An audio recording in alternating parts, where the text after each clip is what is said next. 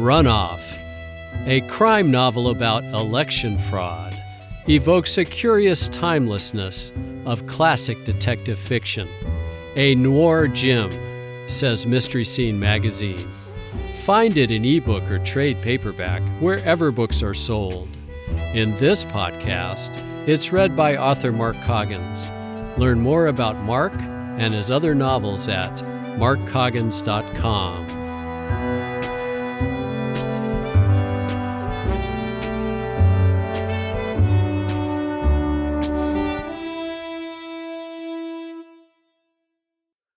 Chapter 5. Pajama Chat. Lucky Charms used to be one of my favorite breakfast cereals, but General Mills ruined it for me when they began messing with the recipe, adding purple horseshoes, red balloons, tricolored rainbows, etc., to the original marshmallow lineup of pink hearts, yellow moons, orange stars, and green clovers. Imagine how pleased and surprised I was then when I found boxes of Factory Seconds containing only frosted oats and orange stars at the local Smart and Final. I snapped up 2 cases of them and have been enjoying a breakfast experience that harkens back to a simpler time ever since. Preparing a big bowl the morning after my interview with Kittredge, I found the milk had gone bad, so I had to float the cereal on orange juice that itself was a week past its expiration date. The juice tasted okay, but it did clash a bit with the orange stars, which were a paler yellow-orange color. I was halfway through the bowl and nearly all the way through the Chronicle article on Bowman's death. SF election director murdered, first attack in City Hall since Moscone shot, when my cell phone rang. I traipsed across the room to snag it from the coffee table and then returned to sit at the folding card table where I ate my meals. I saw the calling number had been blocked, but flipped open the phone to answer anyway. "This is Reardon." "Mr. Reardon, this is Laura Lee. I got your number from your secretary." Given Bowman's death, I wasn't surprised the Dragon Lady was calling, but something about talking to the woman, even over the phone with her at least a couple of miles away, made me sit up straighter. No problem. What can I do for you?" "It's nearly 10. I was expecting to find you at your office or out working on the investigation. Your secretary says she doesn't know where you are. I hope not at home lounging around in your pajamas." I looked down at the green and white check pattern of my JCPenney pajamas and fingered the low thread count cotton. "No," I said. "No, of course not." "Professor Ballou tells me you rescheduled your appointment with him. May I ask why?" "It's pretty simple. I wanted to get the perspective of the guy who actually runs elections for the city before I talk to anyone else, so I moved the appointment." "I see. I had a conversation with a Detective Kittredge this morning. He seems, by the way, to start his workday much earlier than you. He suggested that the reason you went to see Bowman was because you doubted my assertion that there was fraud in the last election." "Not exactly." She rode right over me.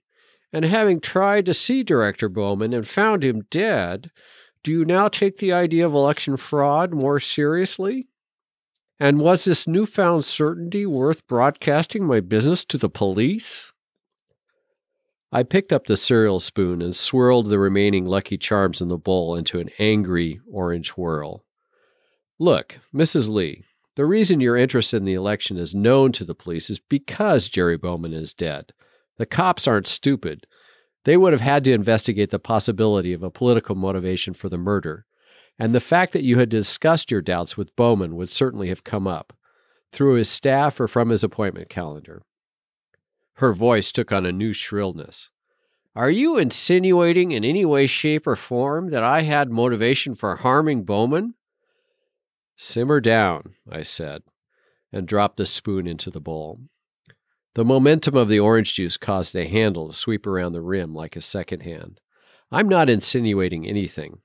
I'm just saying your interest would have become known in the normal course of the investigation, even without my involvement. Besides, I believe you have a pretty important friend in the department who will make sure your business stays private." The line was silent for a moment, and then she said, "Perhaps," in a cooler tone.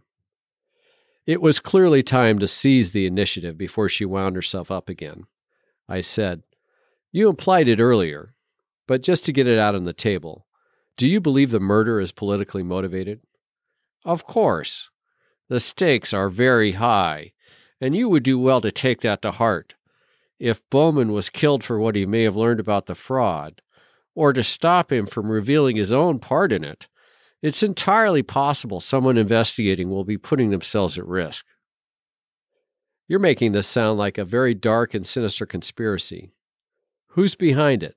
Padilla?" The dragon lady didn't quite snort. "Not him personally. He's just an overgrown boy who got a law degree from Stanford and decided to dabble in politics. But like any candidate, he's supported by people with particular agendas. Special interests, as they say. Some of the people in his camp have some very strongly held beliefs, and they are prepared to do whatever it takes to advance them." "This is the Green Party we're talking about. You think they're going to kill to advance the cause of recycling?" "You're being naive, Mr. Reardon.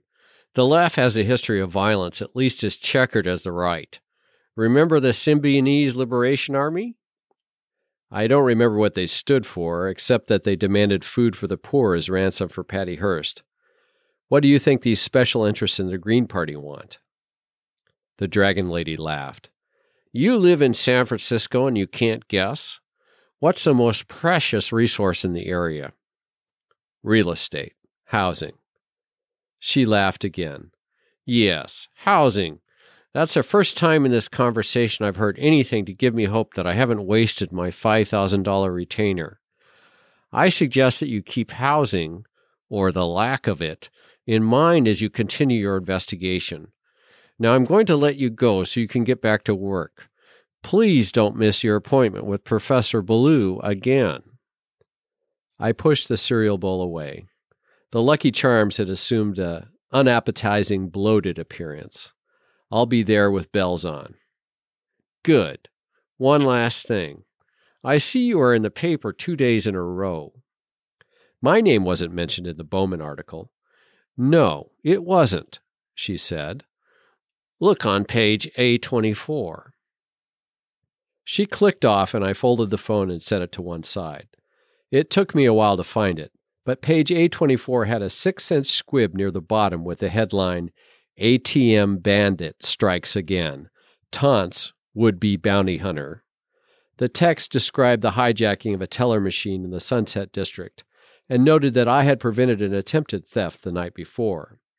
The last paragraph reproduced the note the bandit had left on the platform where the ATM had stood.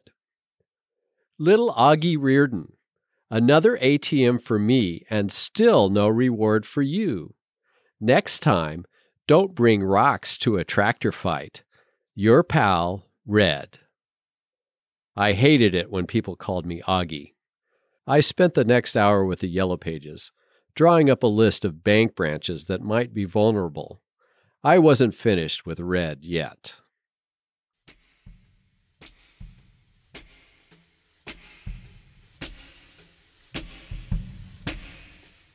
You have been listening to Run Off, a book hard-boiled great James Crumley described as a smart, funny, spooky, often touching, always entertaining romp.